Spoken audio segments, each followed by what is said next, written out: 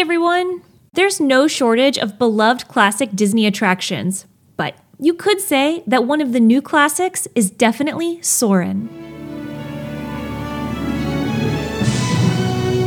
Disney describes Soarin' as an epic aerial adventure, and it really is, not just giving you the sensation of flight, but literally taking guests flying through the air in the attraction. Soarin' was initially conceived as an attraction called Ultraflight, where guests would load on 3 separate levels and watch an IMAX film fitted inside a dome. Cost restrictions with the 3-tier load system, however, sent Imagineers back to the drawing board to see how they could bring this idea to life in a different way. Another ride concept was for guests to be suspended on a conveyor belt and move around a room similar to chairs at a dry cleaner, but this idea also got scrapped. Then, Imagineer Mark Sumner came up with a different structure for the ride, using an erector set, a metal toy construction set introduced in the early 1900s, so that guests could efficiently load on a single level rather than 3, and be raised up into the film screen area on a cantilever system. The ride is enhanced by vertical movements of the seats corresponding to the motion of the film, a canopy directing your line of sight, and some of the best use of smellitizer technology, piping in smells from sea breeze to pine trees, putting you right in the heart of the story. It also included its own wonderful score by Jerry Goldsmith, who also scored Mulan, that was all but guaranteed to bring tears to your eyes. The attraction opened in 2001 at Disney California Adventure with the film Soarin' over California, taking you across scenery and locations in the Golden State, followed by it opening at Epcot in 2005. Although the films were the same in the 2 locations, there were subtle theming differences when each opened. The Condor Flats area of DCA celebrated the history of flight on a desert airfield, whereas in Epcot, the theming is meant to be more akin to an airport, with guests boarding a flight. Regardless, though, of which coast you were on, you were treated to the magnificent safety spiel of your chief flight attendant,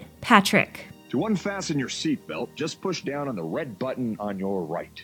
Since opening, Soarin' has introduced a new ride film called Soarin' Around the World that took more than a year to film. A big part of the filming process was the film crew sending back footage in real time back to Imagineers in California to see how it would look on the ride's signature 180-degree, 80-foot dome screen. Now, Soarin' has journeyed around the world too, with ride locations in Shanghai Disneyland as Soaring Over the Horizon and in Tokyo Disney Sea as Soaring Fantastic Flight. The attraction remains incredibly repeatable, with each and every flight giving the feeling of exhilaration to guests, leaving them breathless and ready to keep flying.